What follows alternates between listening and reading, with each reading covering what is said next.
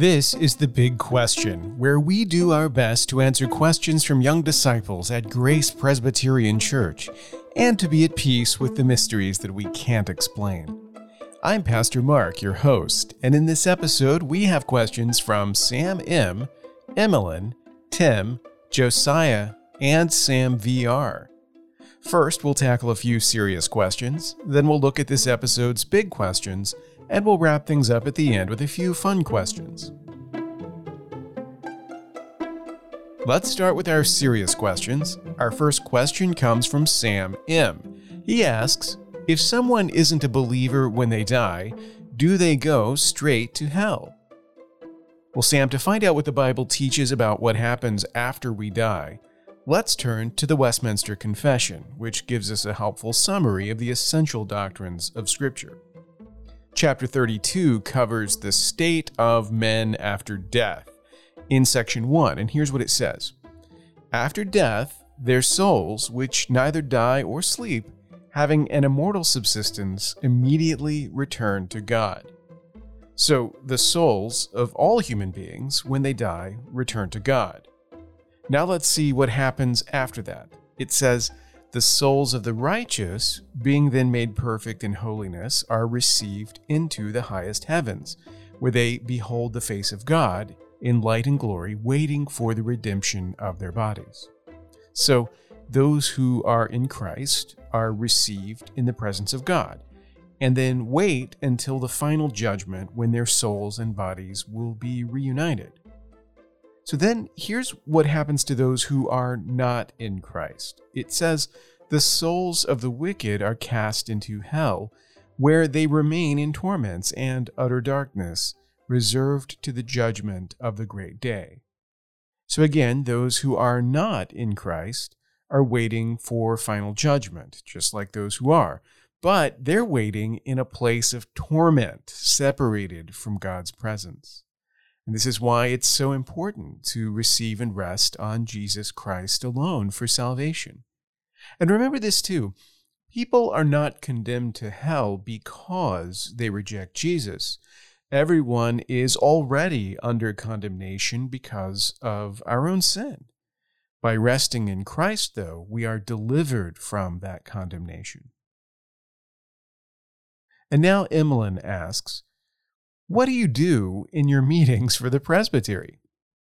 Well, Emmeline, following the example of the New Testament church, our congregations in the Presbyterian Church in America are all governed not by one individual, but by a group of elders.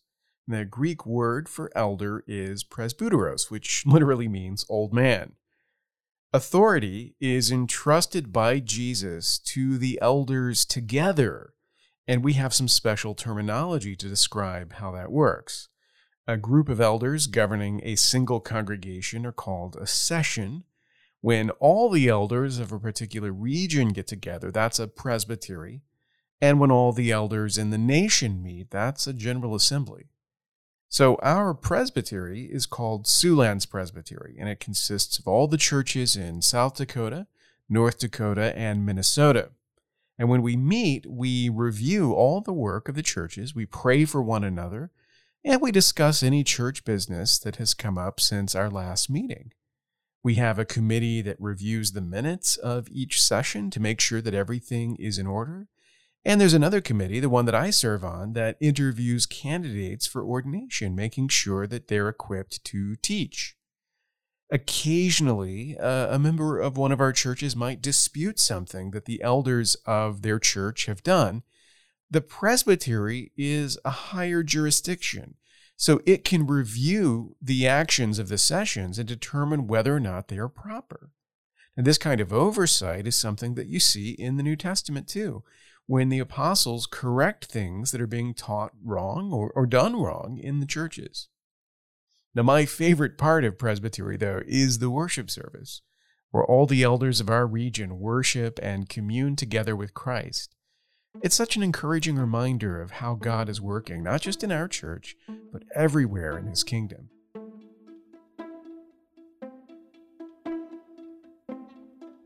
Now it's time for the big question. Our big question this week comes from Tim, so let's give Tim a round of applause. Here's Tim's question. Why did Jesus have to die on the cross to pay for our sins instead of doing a miracle?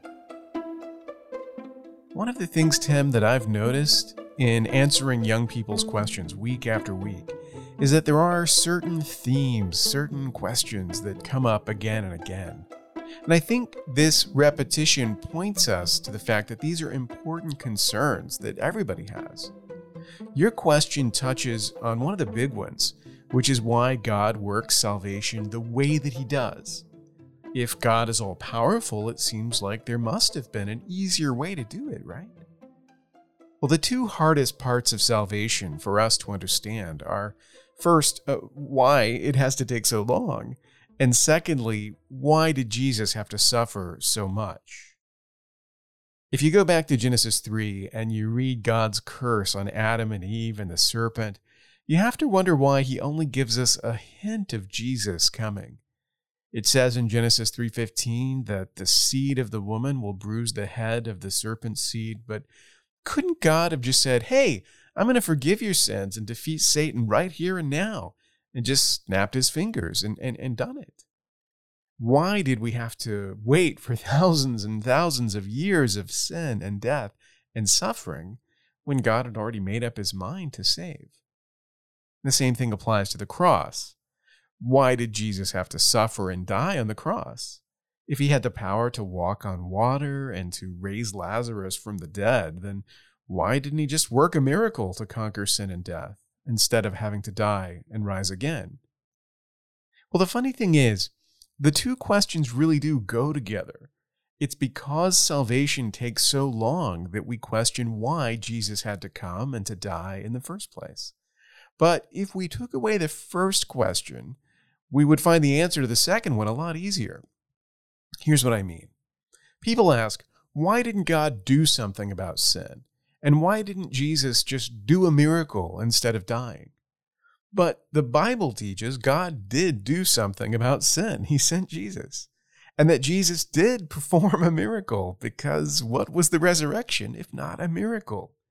It's just that because God's work stretches out over time, we don't see it for what it really is. As I've explained before, Jesus had to die an atoning death on the cross in order to pay the price of our sin, because that's how bad sin is.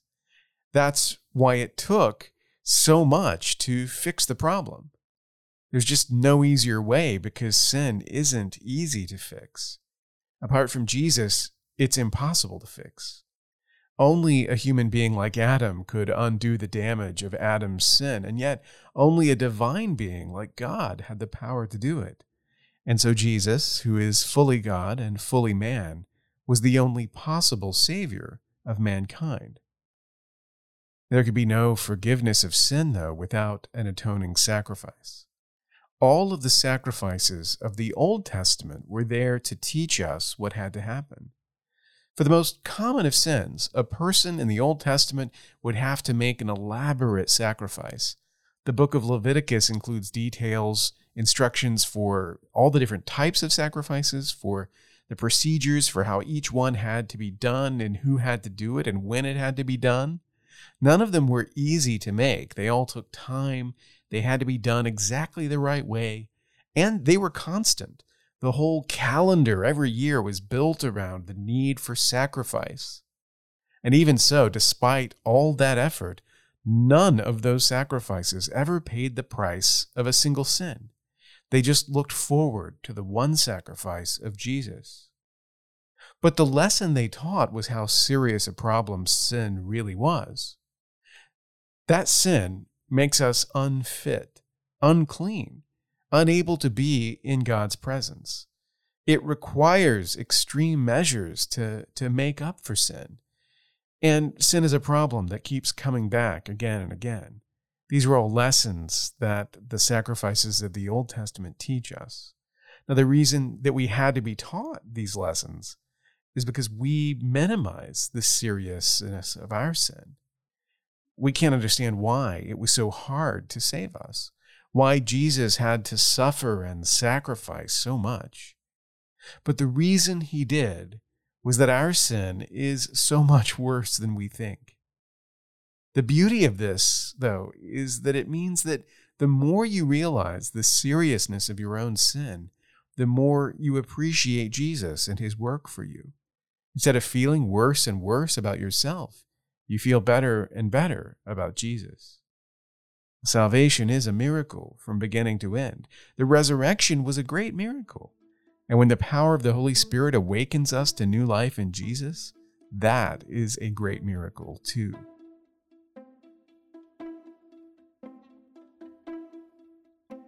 Before we close, let's look at a few fun questions. First, Josiah asks, how many verses are in the Bible?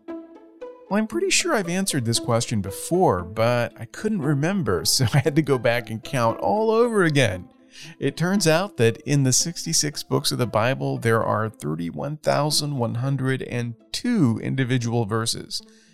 In the Old Testament, you'll find 23,145, and then in the New Testament, another 7,957. But, Josiah, it's important to remember that the verse numbers are not part of the original, neither are the chapter numbers. The numbers were added later to help us navigate through the text, but they're not inspired by God as part of Scripture. That's why the Reader's Bible that we give people when they join the church doesn't include the verse numbers, because while they're helpful for looking up passages, they can also distract from the process of deep reading. Now, there's nothing wrong with the verse numbers, it's just important to remember that they were a later addition. And now Sam VR asks, can we do a church track meet this spring? Sam, we can, but I don't think we will. The elders really try to keep the church focused on matters of faith and practice, and organizing a track meet is a little outside the scope of our authority. But having said that, we always encourage initiative from members of the church. Remember, we like to let good things run wild. That means that if you wanted to organize a track meet, I would be more than happy to attend.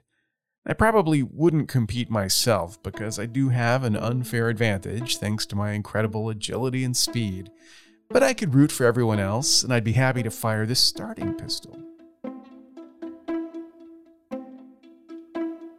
That's all for now. Thanks for listening to The Big Question. Remember, if we're going to find the answers, then we have to ask the questions. So never be afraid to ask and never be satisfied with easy answers.